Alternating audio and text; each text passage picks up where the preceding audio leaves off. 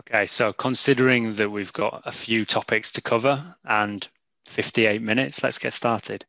So just to let everyone know who's joined, firstly, thank you all for joining. The session is being recorded and we will share the recording afterwards, unless it's a complete disaster, in which case, of course, we'll edit a few times and we might share pieces of it. So thank you all for joining the first IP Fabric and Ask Community Fabric webinar. We've got a great panel here to discuss some of the key themes that we wanted to pull out, including our very own Darren Fulwell, IP Fabric Network Automation Evangelist, CCIE and CCDE, Orhan Ergun, CCIE, CCDE Instructor, Gianpaolo Borina, CCIE and Cisco Champion, and of course, Julien Monteau, Network Solutions Architect from Airbus. The focus of this webinar and the thing that's really driving IP Fabric these days is the ability for our platform, our users, and everyone to come together within the community. And we really take pride in helping users and getting involved in a lot of innovation within the network space.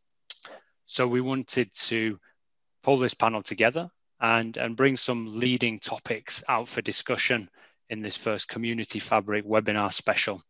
The focus of this is actually for you guys to be asking the questions and for our glorious panel to be answering. We've got the themes, but if you want to drop any questions into the Q&A function as you go through, I'll introduce some of them in for a live Q&A response and may just type back to some of the other questions as well. So please feel free to raise your questions. The crucial topics that we're going to start on and look to work through in open discussion are the adoption and best practices around network automation. It's a topic that lots of organizations are looking at. How do we adopt this in order to streamline management processes, reduce some risk, alleviate some pressures from our teams? So the panel will take a look into best practices here and how to get started. This will naturally drift into the theme of intent-based networking, which is being hailed as the next evolutionary step in networking. So we'll take some thoughts from the guys on what intent-based networking means, and is it a fad or is it the future of networking? One crucial point that we see with a lot of our customers, but also in a lot of projects, is around data democratization. Once you have a great view of data, what does it mean to use that data? How do you augment existing practices or feed this data into other systems? So we'll talk around, once different teams can access this data, what is the value that it can bring? And of course, we'll look to close, as long as the conversation doesn't run on too long, we'll look to close on a view of future trends. We'll take a look at what's on the horizon for network management, how are different organizations taking a look at this, how are these guys looking to drive their own understanding and learning towards these future trends as well. So without further ado, I'll be watching the Q&A and look to introduce some questions. But why don't we get started on a simple one, guys? Why automate? Oh, what a great open. I look at all the smiles straight away. It's that whole that question. From my perspective, and I'll dive in to start because I'm clearly the noisy one. It's really key to understand, from my perspective, how we can improve the experience of designing and maintaining networks, right? And so automation takes a number of forms to help us with this, right? We can automate the configuration and we can automate the deployment of networks, and that is obvious, right? Because that's, in a large scale network, it's going to save you time, it's going to save you energy, and so on. But there's more to it than that in my head. As much of it is around how we take the data that comes from our network and we use it more widely. So network automation, we've been told, is zero touch provisioning, and it's controllers and SDN and whatever. But there is a whole load more to it than that. That's fair though, right, guys? Oh, yeah, Darren. For me, I will not talk only about network automation, but connectivity services. Because in fact, we don't automate only the network, but potentially a larger set of services. You can automate the DNS, you can automate, firewall routes at the same time. And if we need to automate, it's because we need a business and we need to deliver something to our business. And for me, the key to deliver faster in a consistent way when we need it. And I would say if other business, I don't know, if the cloud team need a network, they don't need faster in a specific way, but they need to have all in one. They not only expect the VPC, but they will expect, I would say, a larger scope. So I would say not only network automation, we are just a part of a whole approach for the business, for the company. Yeah, I think that's fair. Gianpaolo, you're sort of involved with deploying automation for folks. What do you find them using? Yeah, I think there are different levels of maturity for automation, because most people start with simple tasks, simple repetitive tasks like creating a configuration, creating a new DNS entry, something that is manual, that can be easily automated is the easy win. And then as experience grows about coding, about API, we can have larger and larger tasks to be automated. So, and this is good and can be the final goal because it saves a lot of time. It allows us to have consistency between the configuration. So it is a very nice goal to reach. But the next step, the next maturity level is orchestration. So we don't see the network as a single element anymore, but we see the network as a single whole entity that can be orchestrated. So like create a new services between two machines. And then we have firewall rules, routing, route maps, everything that is automated. It's something like the SDN of the whole network, but also systems, load balancer, everything. I think that's something that we are doing in the cloud because the cloud is created for automation, but the enterprise network is not like that. It's anything like that. And unless we embrace a single pillar from one vendor and we buy everything from that vendor, and even in that case, we may need to do some system integration between the different systems, but creating our own automation with small pieces and then having the final goal of a single orchestration between services, it takes time, it takes effort, it needs a very strong strategy to have everything together. And in the end, we can either choose to become our own software company, to create our own system from inventory, from code, from security check, or we can also build a system that has some proprietary software like Epifabric, like monitoring, and glue them together, because automation doesn't mean write a lot of code. Because most people think automation means we need to write a lot of code. We need 10 people writing code 24 hours per day. This is not automation. Automation is a process. It's more about how we work. Writing code is part of the automation. An interesting point on this one just comes in from the Q&A from Saeed. He's mentioned that most situations in an SDN type environment, each vendor has its own kind of controllers, ways to build and manage the fabric. I guess the question is asking, do you see anything coming up in the market that wouldn't necessarily be driven by any particular vendor that allows users to have flexibility within a multi-vendor environment? Do you see something within the network automation practice? At basic level, each vendor is trying to convince you that their own solution is the best, and you don't need to to buy their own because you buy one and that's okay. In practice, what we see in the industry is more and more young OpenConfig, NetConf, I would say standard model start to appear and start to be more and more well supported across the market. There is some solution, we can talk about Cisco NSO, which can do this kind of integration. The only issue right now is at enterprise level, there is less difficult, I would say, to start to use that. We see that in the ISP world, less in the enterprise. We are more, I would say, like Gianpaolo was saying, as orchestrating, I would say, different type of solution, gluing API, either with product or by own. But it's difficult to have a one-made solution. And if there was one, let's talk about the network automation movement and let's talk about the solution. Right now, as an industry, we are trying to find, I would say, the right way. We talk about Ansible, which is one of the solutions we have. There was TaxStorm before. There is some other Glue Network, for example. which provide solution to link APIs, but difficult to have one definitive answer. We've seen a few years. I agree with you completely. I think the thing here is you would end up with a situation, and we already see this, I think, with some of the models, where you end up with a lowest common denominator sort of effect, don't you? Because all of the things that make give you the reason to go with a specific vendor or with a specific feature will only have a certain only be applicable to certain parts of the network. And so if you go for that common approach of having a common configuration model, which I guess is what Saeed's referring to there, you end up losing a lot of the extra functionality you might want around the edges.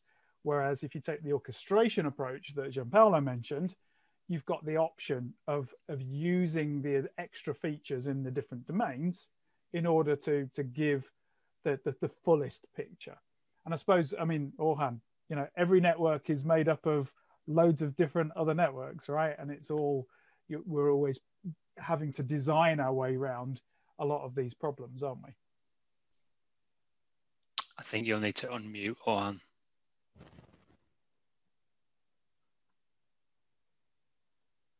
There we go. Let's see if that works. There we go. Now I can. Yes, of course. Networks. Actually, when we say network, it's a collection of other networks, obviously, and we call it usually PIN, place in the networks. So campus network, wider network, internet gateways, IGW sites, and data center networks, so on and so forth. So many of them, and you may not need from day one to automate everywhere, every part of your network. But some part might require more places, which you can get the benefit immediately from there. So quick wins. Where are those places? Usually looks like data centers, but these days we are seeing almost every part of every place of the networks.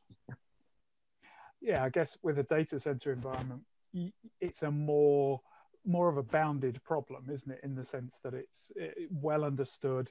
Typically, certainly a modern data center environment, a very standardized topology, a very, very clear and like I say, well understood problem with boundaries. You get into the campus and into the WAN, right? Yeah. Whole different ball game. Yeah, campus network are totally different. And even for the SAM customer working with the SAM vendor, we experience that we have 10, 15 years of gap between the devices, because you can find a very old box from the same vendor, but that may have missing any API. So you must do anything with an automation with SSH, and you have the latest and greatest campus switch that is very beautiful with all the API, and you can automate. I think to get a fast result, we can start, as Orhan said, to automate specific tasks and use the Unix philosophy. The Unix philosophy is that you have one command to do one task, and the output of one command can be the input of the other one. You can pipe. And if you create automation boxes that can pipe into each other, you can glue them together afterwards, but you know that you can do that. Like you have the discovery. So you want to discover the network, you want to collect information, you want to have this information to be available. And this information must be available in API in a JSON format, for example. Then you want to create some sort of remediation. Okay, the remediation will use the information that comes from the discovery. Then you want to run, for example, a security check. Okay, I already have the information about the devices and the software. I can just get this information and do the security check. After the security check, I may have a box that does the software upgrade. So I can pipe out the result. Okay, we have some box that are vulnerable that needs to be updated. I pipe this information in the upgrading box. So you can have this pipeline of different actions, and then you can add or replace some boxes if you find something better. You start with Ansible, then you move to Nornir, then you can, or you can also have the different automation boxes for different kind of devices. Because I can use Terraform maybe for the data center, because I want to do that automation, and Nornir to automate my switches configuration, Napalm. But tomorrow, maybe we will have another very cool automation tool. We can just create our own puzzle of different pieces, but we need a very strong strategy, because we need to be able to replace and add every single piece of our scenario. And no single vendor usually can do that, because, as we said, some vendors focus on the data center automation, others focus on the Wi-Fi automation. It is very hard to find something that can work across technologies, from the data center to the campus to the security. And when they do that, we rely on them to keep updating, to support all the platforms, to have all the features that we need. And what happens and when we miss a feature that is critical for our business, we need to write our own tool anyways. And Gianpaolo, just a side comment about, I would say, we can swap the technologies. From outside, I would say, a network automation specialist, yes, we can. The main difficulties that we have is behind that you have network operation team that you need to cascade, you need to train them. And if we change too much, or if we say, oh, now I want to jump from Ansible to Nornir, you can, I would say, what we want them to do is, like we said earlier on, the process of automation. And they will focus more on the tool and less on the global approach. So this is why it's difficult sometimes to say, okay, you need to have a global strategy. You need to choose your tool. And sometimes you cannot go immediately for the latest and greatest, because you have to take care about the rate of change in your organization and how people are going to adopt the automation that you do. I guess the same could be argued for like open source versus commercial and that sort of thing, because in that sense, what you've got to do is, if you go down that open source route, you end up potentially putting together multiple different tools, constructing an environment and having to maintain and support that environment, as well as the individual tools that make up your ecosystem. So it's but you know, do you have the same problem with the commercial side? You probably do to an extent, but it's the maintenance, right? Yeah, one note on that, because I experienced that in my team, because you have the consumers of automation and the creators of automation. Because even with Ansible, we have some people who use the playbook, and we have a smaller team that creates new playbooks, that creates the Nornir scripts. So even in a big team, usually not everybody is creating the new automation. They are consumer. The Network Operations Center consumes the automation that is created by a very specific team that is highly trained, because even an Ansible playbook is not that simple. When you start putting some logic inside Ansible, some loops, is not that easy. It's not the playbook that you can find in an easy tutorial. You need to really get on board. And when you find the limit of the tool, like Ansible can go up to a point, but when you need some very convoluted logic inside the playbook, it becomes very hard. So probably you need to use Ansible, but also Python, and understand when you reach the limit of one, switch to the other. It's clear that an Ansible connection that is ready and easy to consume, it will be the best path, but it is not always possible. Training is a big part, of course. So I've got an interesting question coming in from Joppe, who's from Producom, one of our partners in Netherlands. And he's saying, I think it comes along your theme of kind of creators and consumers, and Julian's theme of needing a top-down strategy. He sees that automation is a theme, it's a desire. There are some people within structures of enterprises that want to automate certain elements and want to adopt automation, but they struggle to maybe push this across the organization. So how would you guys suggest to engineers that are passionate about automating certain tasks and capabilities within the network begin to push that change? How do you seek from bottom up to instill an idea and a strategy of automation in an enterprise that maybe isn't bringing it from top down at the moment? Julian, this is a good question. I was going to say, do you want to given you've probably got the most? Yeah, our first thing, this is like we said at the beginning, you start with a small use case. We start with the switch provisioning.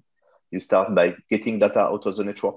I would say things like Epifabric is doing, for example. If the server team want to know where a server is connected, you give them a way to know where it's connected. And then starting from that, you have to know from your organization what does make sense. If your organization is more cloud native, focus on automating AWS. If your organization is going to have a new one with a lot of different configuration and they want to create a lot of virtual network, start to focus on that. It will be very difficult outside of this to say there is a clear way to automate, because more or less it's really based on use case, based on the organization's objectives, that you can decide where you want to go. Yeah. Orhan, I saw you nodding there. I mean, what do you hear when you speak to people about this sort of the adoption of automation?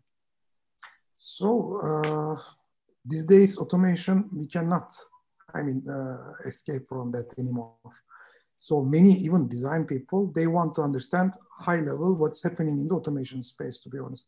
So because it's all about money, it's all about cost saving, cost cutting, revenue generation. It's helping to almost everything. So these guys are making lots of use cases. These are real things, which mean we need to get the advantages from that. Why, if I can just set up the thousands of sites in a couple minutes, maybe, why I will spend, it was like that, by the way. Probably we all gone through that. Like bring all those equipments to some places, then configure them, ship to the remote locations, and all those things takes, forget about days, weeks, months. But now all of those things, not only consistency, but reducing the time and effort, all of them, helping the design process as well. Because in design, one of the considerations is complexity. And when we move the human factor from the equation, yes, maybe we are not completely eliminating the complexity, but we are reducing it, which is a good thing.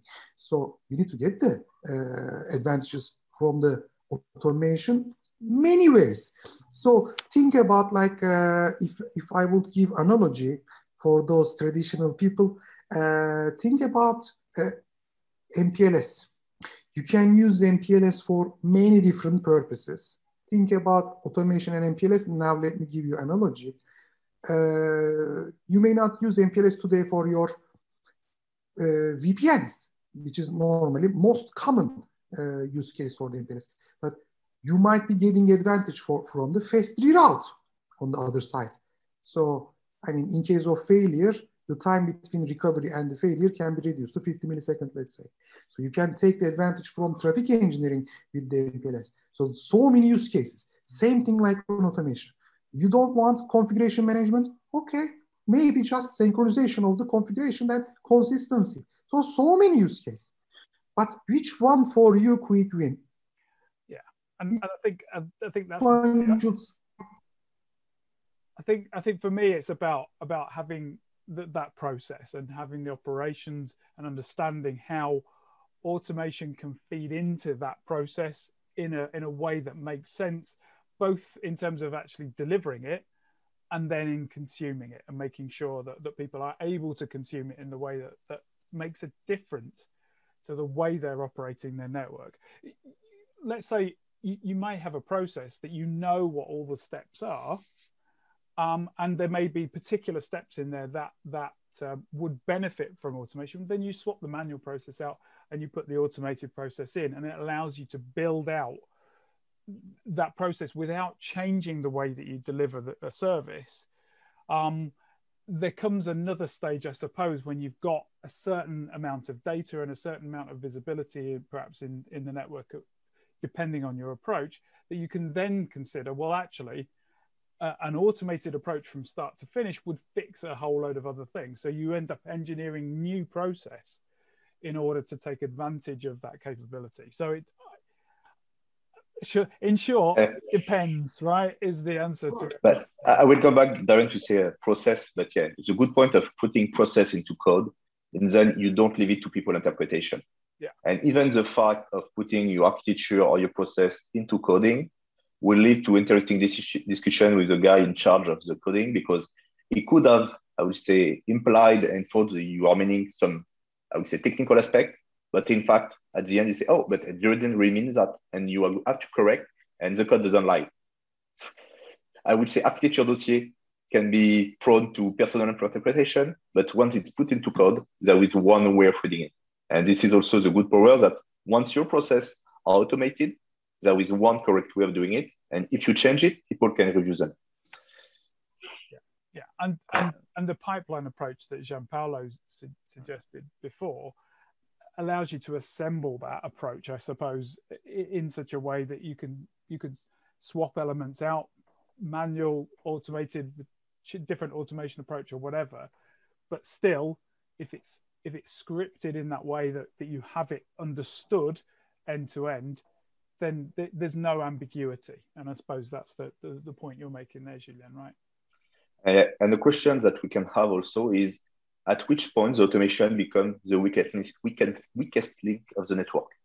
Because right now, the way we have built up our network with control plane, data plane, management plane, and we have a sub-resonancy, I would say, and resiliency in the way our design working.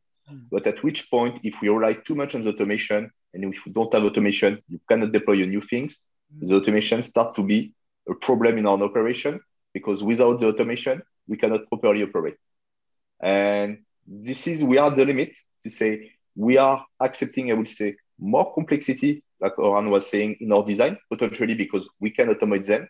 But it means that if we lose our capacity to automate, because those tools must be operated still somewhere, but potentially we can have an issue at all.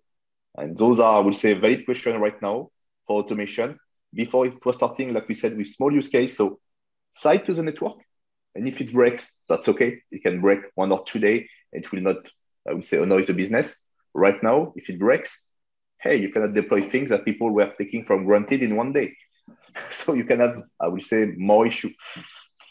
Actually, there's a really good analogy for that, I suppose. In you imagine where organizations have to fail over to paper processes if their IT fails, right? So imagine a hospital, for example. If their IT fails, they end up reverting back almost to the historical ways they used to do things with pen and paper, right? So I guess that's the same kind of thing that you're talking about there. Yeah, but also how do you can have any experience on the CLI, for example, if you never deployed that service by hand? Because this is a big topic, but it is also in the airplane pilots and every other job that is being automated, because we made experience deploying switches. So we know how to deploy a switch by hand, how to troubleshoot it by hand. But if you have people that is only using some abstraction layer, they are not aware of the CLI commands of the output other than the GUI, for example. So I have a blog post, an old one that was something like, are we the last network engineers with the real CLI experience? And I say, okay, but you don't know how to operate your car. Maybe my grandfather did, because the cars were simple. But today, if you have a car, it's more like a computer. If you have a hybrid car, you cannot really fix that thing. You just calls for support. So I'm not sure that applies to network automation. I think that CLI is still needed, because when things go south, you really need to go under the cover to understand what happens. So also the training of the network engineers, probably they need to know how to work with automation, but also how to go type a show command and fix things. I don't know how deep, how much training they will need, but I think it is a great question to almost discuss. everyone will need, maybe very high level architects, network designers, exceptional little bit, almost everyone needs to learn network automation. Yeah. Operational landscape is changing, guys. So you have to learn, and it is good investment. So like if I will tell you 5 years, 6 years, 7 years ago, learn Cisco IWAN, so I will redirect you to the wrong place. But if I will tell you SD-WAN, still correct place. So network automation is not the wrong place. Spend time, learn as much as standard approaches you can. More is better, more knowledge, I mean, but at least some level that you can automate, you can understand what's happening. And when things happen, troubleshoot at least at this level. You don't have to be software developers. No one says that. But for that function, there will be other companies, they will do the job like IP Fabric, etc. But we need to understand what's happening, troubleshooting, and maybe sometimes, if necessary, small code we will run. But of course, that is your choice. When I think Paolo was talking about Ansible versus Python, when it is, I mean, when Ansible cannot do something or you need to write the modules and all those things, Python may be a tool. Yes, these are all tools. Whichever is convenient for you, you will choose that one. Probably you might say like VRF Lite for the Ansible, then MPLS for the Python. So scalability aspect I am talking about. Whichever you choose, whichever is easier for you, but you need to learn. You will understand that. Let's not make it later. Start today. Whenever you have time, have a look at some basic stuff. Some certification even might be helpful for that aspect. Maybe put certification is good for giving you a way, hierarchy to study something. That's why. Otherwise, I don't need to say any certificate now. We are not making advertisement for anything, but this is the point. Mm-hmm. So a question coming in here. I think just to recap on the points that we've touched on, architectural strategy should be led by an integratable and intermixable pipeline of quick wins. So we've kind of covered this. Orhan's mentioning that training is critical, getting a balance of automation, Gianpaolo mentioning still being able to dive into the CLI when it's needed. So looking a little bit more into the actual kind of adoption, the actual adoption within an enterprise, and in this question's sake, it says within the Dutch government agencies, there's a lack of change management. Doesn't matter so much because maybe the number of changes are relatively limited and the slow manual processes are quite trackable. It's less of a rapid change. So if in the government, they're following this kind of complete evolution towards automated processes and all of these different tools, different skills being adopted, yet those change management processes are not there from the start. How do you guys approach from an automated standpoint? You know, which approaches do you have to make sure the processes are in place, that there are fallbacks, there is change management tracking throughout the early adoption? I've read the Darren question, and yes, the question was how IP Fabric, I would say, help about that. The big point was Darren was mentioning is the negative implication, I would say, for the process. For me, the first point means that what are the negative applications? What are the important points for your network? Are you interested to go to this application? Are you interested to go to the SaaS application? What does your network is providing really for? Once you have that, if you take the example, it was specifically for IP Fabric, you can generate paths in IP Fabric and to know and to monitor them. And then you have a snapshot every hours, every 2 hours, depending on the size of the network. And you check if there is change. And if I've noticed the change, IP Fabric can help you to do diff of configuration. And then you can check, I would say, what was the change occurring. I would say the high level pass. This is, I would say, you observe the result. If you want to go forward, we started to talk about intent-based networking. It means that you need to model your network. You need to start to use tools like Badfish to really model what you want to do, ask questions. But then you start to be very, I would say, deep in automation. It's not a quick win. I would say you start to add the next step, and it's not something you can do and start from that. Yeah. And go on. I was just going to say, I mean, intent-based networking, now you're talking, you're getting into futures, right? Because really what you're trying to build here is this idea of an ecosystem of elements that work together almost to provide an autonomy in the way that the network is behaving, right? Because you define your intent in a certain way in essentially your source of truth. Yeah. You have a fulfillment element that goes ahead and actually carries out the automation. So it builds elements of the orchestration that Gianpaolo mentioned, all of those things about the pipeline of automation in order to fulfill that intent.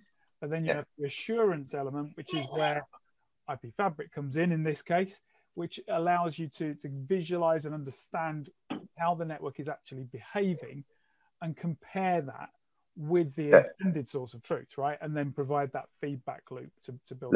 Let me share something, please, perhaps to explain what I'm talking about. Is it okay? Do you see it? Yeah, we got it.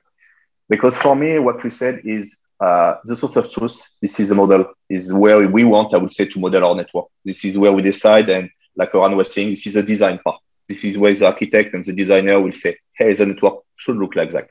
Yeah. Where we store it, it can be Netbox, it can be another source of truth, it can be whatever you want, but there should be one place where you say, this is how I want my network to look like. Then we can have automation tool. We started to talk about the pipeline. We started to talk about Ansible, Python, whatsoever. We can have a way, we can have tools, Terraform, and so on, to modify the system. The system can be the network, can be the cloud networking, can be whatever we want. And what we need afterward, this is a feedback loop. Too often in the automation process that we can see in some blog, there is a direct pass, but there is no feedback loop. In fact, in real life, people are going to make change on the system directly. Like we said, whether we like it or not, can be because there is no change process in the organization, because there is a crisis and you need to modify and fix something quickly, because like we said, we need to sometimes jump on the CLI and fixing things. And this is where we use IP Fabric. I would say like a state database, system of records, if we type all name, I would say, to help reconciliate between the system and the source of truth. And you start to have report, routine, whatsoever you want to compare what you have, what you would like, and what it should be. So this is, I would say, you cannot have one system. You need to have two different tools because they are serving different objectives. Yeah, because you want checks and balances, don't you? You don't want people to be marking their own homework. So you have to have that ability to separate out those elements so that they work in concert, but towards that same goal. Yeah, absolutely. Yeah, the example I give to people usually in the team is if a switch is down for electrical problem, it's out of IP Fabric. You don't have it because in the current snapshot, IP Fabric is done using it, is not present anymore. You don't have the information. Still, in your source of truth, this switch should be present because it's still an operation and you need it at long term. This is why you have two different systems because they're serving different roles. There's no question at the moment, guys, but just on that point, I think the thing that we hear very regularly is about the source of truth, and it's usually being spoken about the loudest within the automation community. If we're talking early adoption of automation, would you say the source of intended truth is a first priority above the source of observed truth? What do we actually have now? Or do you believe they both need to be developed and deployed in parallel? I'll take that one first because it's a question that I get similarly. I think from an automation standpoint, the key part, if you're wanting to push out and along that automation path, is to have that intended source of truth first in order to give you the parameters and the boundaries within which you deploy your automation. You know, there's no question. Without that, you've got no central source of information to actually push that data into templates, into policies that you can deploy in your network. The difference, if you really want to make the difference as a whole, though, and understand that is actually delivering what you expect it to, then you need the checks and balances. And that's where that observed source of truth, the system of record thing that Julien mentioned before, or the assurance engine in the intent-based networking scenario, that's what that's achieving. So there's an important difference between that intended source of truth and that observed source of truth. But if you want to do the whole thing and get the whole thing as autonomous as possible, then you have to have both. Yeah. Julian, you were itching to Yeah, it's to answer the question, I will say, if you start on the greenfield network, you have a new use case, yeah, go with the intended source of truth. If you start with a brownfield, you arrive on a new account, you have a new perimeter. Now start with the observe source of truth, start to use a similar tool like IP Fabric, but discover and try to make sense of the net. Because you cannot create a model, create an intent if you don't understand how it's built. So you need to have at least this visibility before starting moving to the models, the intent, and then potentially automate. Like I said, is when you want to automate on a network, first you must simplify it, you must standardize it, use it, model it to be able to orchestrate it. You cannot go directly to the end. You must do your step, and you cannot automate if the design at the end is a mess and you have, I don't know, 20 different design in each campus that you have. It will be really difficult to automate, I will know, virtual network deployment if every time you have a specific if loop in your Ansible playbook to manage this specific use case. You must standardize before automating. This is really important. It's not because you cannot automate that you don't have to do any more network design or standardization. This is a key element. If you want to automate, you need to standardize. Yeah, and not only for automation, I'm working on an SD-WAN project right now that has some automation in it, but we are redesigning the routing of all the sites, data center and branch sites, and we are finding years and years of layers of different tuning tweaks made with a different style by different network engineers that were there over time. So we are cleaning up a mess that is very, very complex. I agree with you, Julien, that the automation project can be a good chance to find and remove thousands of lines of configuration that are not needed anymore, or even if they are needed, they are too complex to be maintained. So if it is very hard, if you cannot write a clean piece of code that can generate that configuration, ask yourself a question: do you really need that configuration? Do you really need all the tweaks, all the exception to that, or should you rethink the design? And probably there is a better way to do that, because there is a joke that the CCIEs really like to tweak every single parameter of every single routing protocol that you can. So with BGP is like paradise because you can mess and play a lot with it. But when you do the automation, you need to have a template to generate that. It is a very good time to rethink about the design. And I think this is very important because sometimes the faults are based on the complexity, because either something very complex breaks and nobody can really fix it, or nobody can understand it. Yeah. And if you are doing automation, you need to understand what you are doing, and you are forced to do that. And you write the algorithm that will generate that configuration. I think that is a very big plus for network automation. Yeah, I think that complexity piece is really important, isn't it? That we, it's unavoidable, really. The networks that we work with today are so much more complex than they would have been even 5 years ago, 10 years ago, for sure. When you look at all the layers, when you look at all the interactions, I suppose, between all the different elements.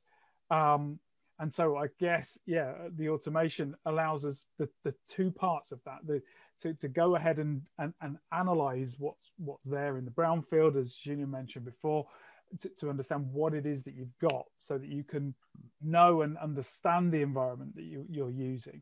But then in order to deliver anything new, you deliver it in a consistent and way that's well understood and well engineered. And so you've got that ability to make sure that those two elements are looked after.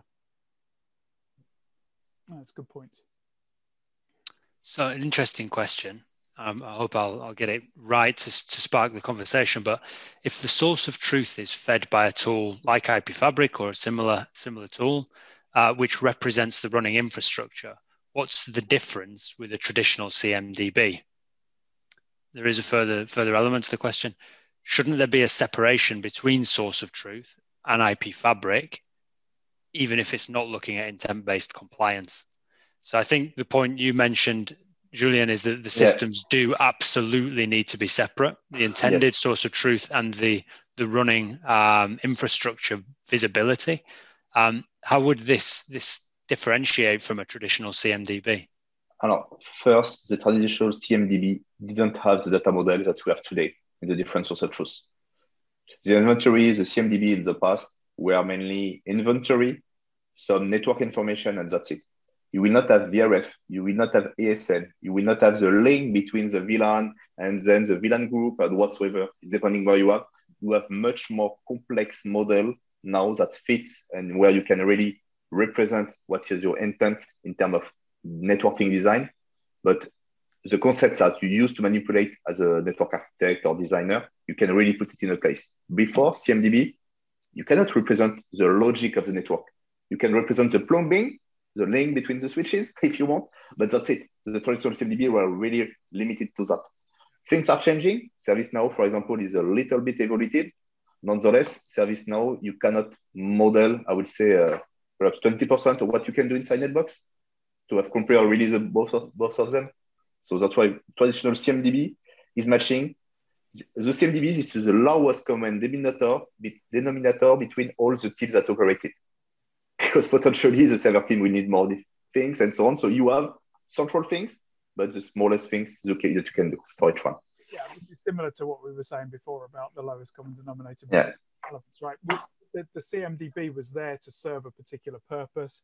That purpose included things like making sure you got support contracts and making sure that you understood power requirements and those sorts of things, which were very flat in terms of the data that they needed. There wasn't the understanding and the requirement for building the relationships and the modeling of the topology, if you like. But we need the CMDB. It's just that for me, the network source of truth should fit the CMDB. Yeah. And the network source of truth, it becomes, I would say, the master information regarding network, and it's feeding the CMDB so other people can come and consider this information. It's not, I would say, we not oppose them. You need an enterprise CMDB. You need a place where you have everything in one place, but it's just that sometimes you need a dedicated tool more powerful for your need. Yeah, no, completely that. And that's where we're getting to, I suppose, is this idea of having that single source of data that disseminates out through the network so that you know that your data is always consistent regardless of which tool that you're accessing that data from, right? So if you have your source of truth, then and that is let's say for example you have your Netbox source of truth, you have IP Fabric there, busy assuring that the source of truth is accurate and correct based on what's actually in the network.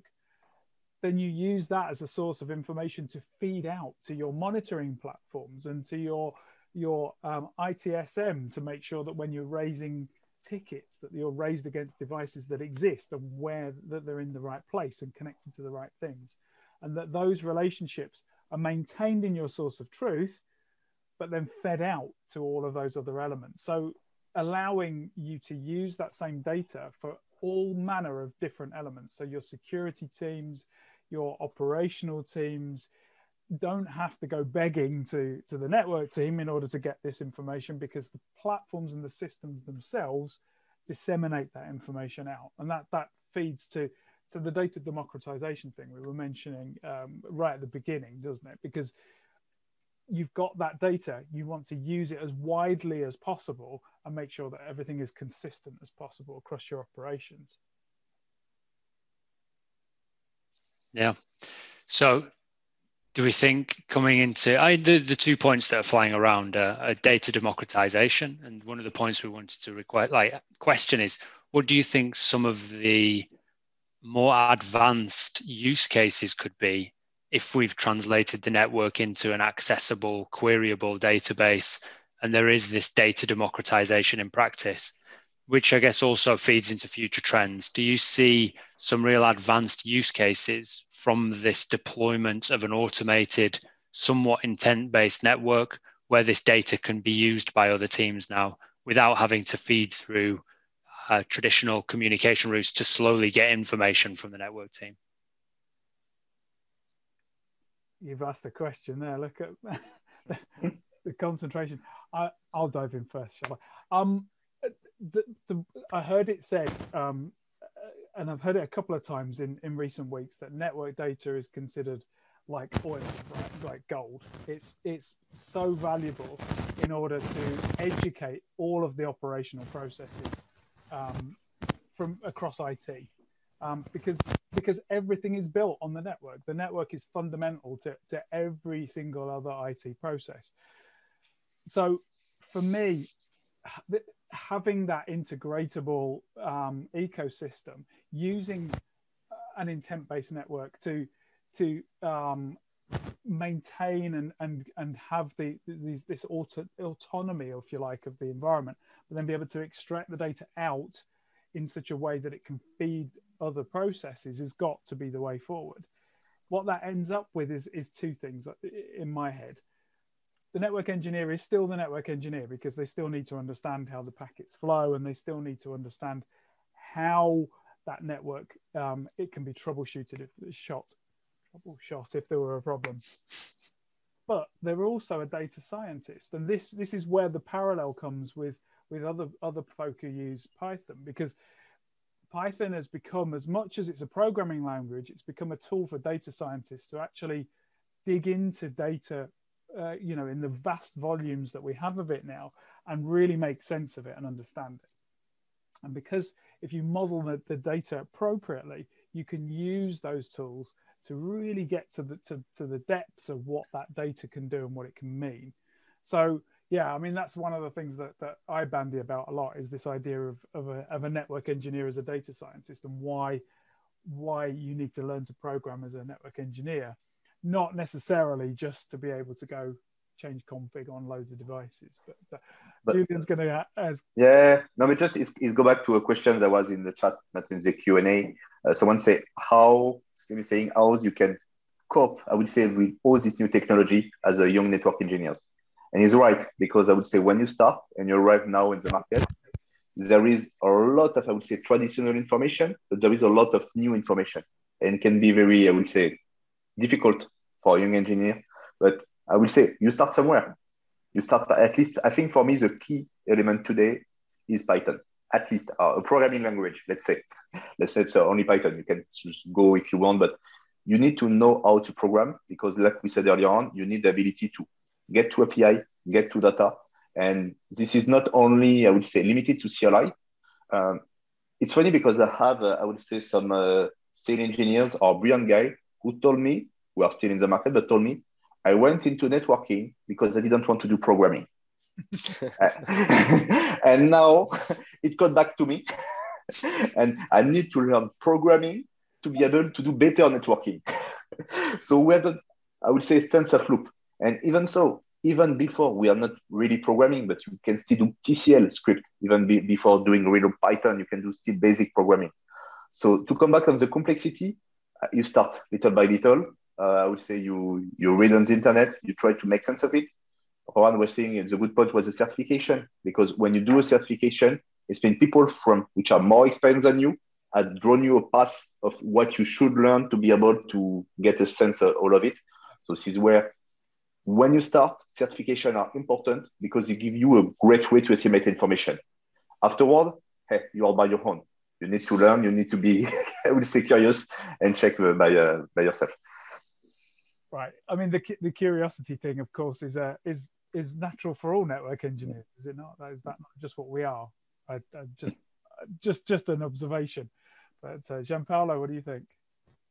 Yeah, this was a discussion early on about the network automation. How much code do a network engineer need to write? I think you need to learn, and you should be able to write a little bit of code to poll the network about information, to generate configuration, to validate some key points like running tests. The next layer about building a whole orchestrator, I think no network engineer will ever do that, or it will ever be expected to do that. I can't do that. Coding is hard because I write a lot of command line scripts for my work. So like just a few lines of Python, click, I have my own command. I can just pull or do massive change on the network. And I just build some small commands that are really useful for me. Also, when I need to design a network, a new piece of network, I can pull all the information. But I can't say I write code. I write scripts that are very useful, have a very big impact on my work, but are not actual code. I see code as a very big, like data modeling. How much time do you need to spend when you're writing code about how to model your network, about all the validation of the input, how to check about all the exceptions. Then if you have software, you need to maintain software. Versioning, you need to verify that it's secure, that you are not publishing passwords or the access. So it is very hard to write code. But an hybrid team may arise then, because you may have the experienced network engineer that works with the people writing code that study probably a little bit of networking again. So you can have a mix of people that can create a team that can get a result. But I don't think we should expect like the network engineer that is a CCIE and a senior Python programmer. There are a few. I know personally that there are a few that are really geniuses, but we should not compare to them, because really it's an expectation that is too high for us. Okay. So learn to code, but don't feel that if you are not building your own libraries or your own orchestrator, you are behind the curve. We are everybody. We are there. We are learning, and probably you cannot do a career in networking today if you are not learning coding. But yeah, there is a limit of what one person can do. I would just add one thing. Writing code is easy. Maintaining code is hard. Yes, that. This is more disappointing because, Orhan, are you going to be learning to be a software developer then, or on top of all of your many skills? Of course not. But as I said, a little bit of coding, network automation is must for all of us. And if today fresh graduate, let's say computer engineer, what they should do, if you are considering to become a network engineer, two things I think they should learn, they should understand from the very first day: design mindset, network design mindset, and network automation basics. For the design mindset, please have a look at, for the free videos, also my YouTube channel, Orhan Ergin YouTube channel. Also one video I did with Darren there, I think video 4, something like that. You will see the title with the network design architecture talk with Orhan Ergin, etc. Have a look at those 4 videos, 6 hours almost, for entry level to the design, let's say. And then automation, there are many also videos out there. Have a look at IP Fabric website as well for that. And so those 2 things is important, fundamentals. And then you go there, from there maybe different tools. Even on the design, you can have, of course, advanced knowledge. On the automation, you can have advanced knowledge. Where you will go from there, you will decide. But fundamentals must for us. I think the key thing really is just keep learning, right? I mean, as far as network engineers are concerned, you can't learn too much and make it as broad as you possibly can. So, yeah, I think that's all good. And it's our job, I would say, as well, to spread the knowledge inside our team, to help our team to learn how to code, to learn how to use. And yes, this is more. It's not only doing by own, it's sharing it with the community or sharing it with your team. I was going to just say, actually, the community element of all of this is huge, right? Because without it, we wouldn't have met as a group, but also, there is so much knowledge out there that people want to share, and what a great source of information and inspiration as well. Yeah, I'd say we're speaking obviously with customers from all different countries, cultures, backgrounds, states of network evolution, and we see the same requests, the same types of projects coming up over and over again. How do I begin with these elements of automation? Could I look at my source of truth? This is how we're looking to do it. Do you have guidance? And we steer people to the community because there's already people delivering these type of things, and very much in the essence of sharing. So Darren, how would you suggest people check out the community, get involved, keep an open ear? Well, you could do worse than following the folks on here, of course, because you know, there's a lot of community involvement just in the faces you see in front of you here. But you know, and Twitter and LinkedIn are always good places. We obviously have our own IP Fabric has our own Slack channel, and we're just setting up a Discord group in order to sort of communicate directly to our community. But you know, there are so many options.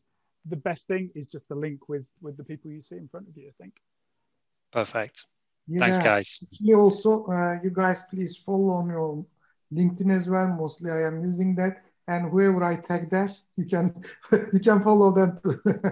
Usually these folks anyways, but there are some other people also, which continuously I am sharing some of their efforts actually in the automation as well as design, network design field. Basically. Perfect. Okay, so we'll probably close off the discussion there. There will be another Ask Community Fabric webinar coming up, probably around May, which is, I guess, the sneak peek. Well, there's no sneak peek for the audience today, but the panelists are probably looking more on the software development side and scripting side to the network automation story. So something for you to keep your eyes peeled for there.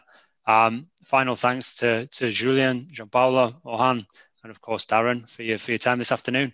And thanks to everyone who's joined. Thanks for the questions. We will be sharing the recording out, and really look forward to any more questions. Feel free to follow all the guys here on Twitter, on LinkedIn, and ask away and get involved in the community. Thank you, Joe. Thank you. Thank you very much, guys. Have a great afternoon. Bye. Bye, guys.